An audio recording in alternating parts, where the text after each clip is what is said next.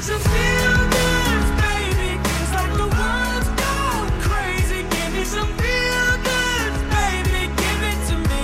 Give it to me. We feel good with you in the 50s. I was at the deli at Ralph's the other day, and I ordered what I needed.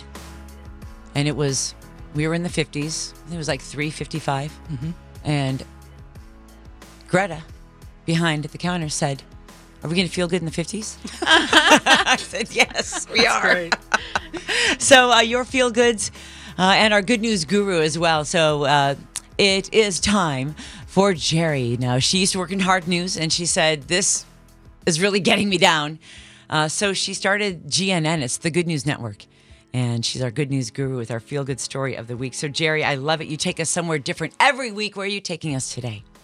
We're headed to Dayton, Texas, where an entire high school stepped up their welcome when a new girl in town needed it most. Megan's had a rough time since the girl who was mentoring her on the drill team suddenly died. Not only did she lose the girl she called a big sister, her family moved from Lake Jackson and she had to start over at Dayton High School. She joined the new drill team and told her teammates about the upcoming one-year anniversary of her friend's death. The high school teens were so moved by the story of friendship, they decided to do something special last week to honor the memory of her big sister, Raven.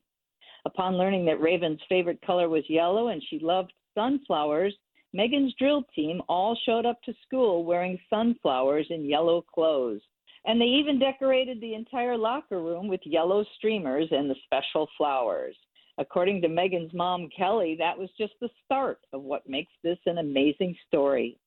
Somehow, without my daughter's knowledge, the drill team was able to get the entire school to wear yellow on the same day in honor of this young girl, even though they have no idea who she was.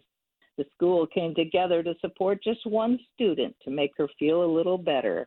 And to comfort Megan even further, yellow ribbons were worn on Friday at the school's pep rally and football game. So amazing. Where can we get more?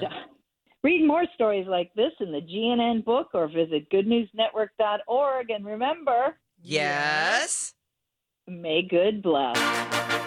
Thank you, Jerry, our good news guru.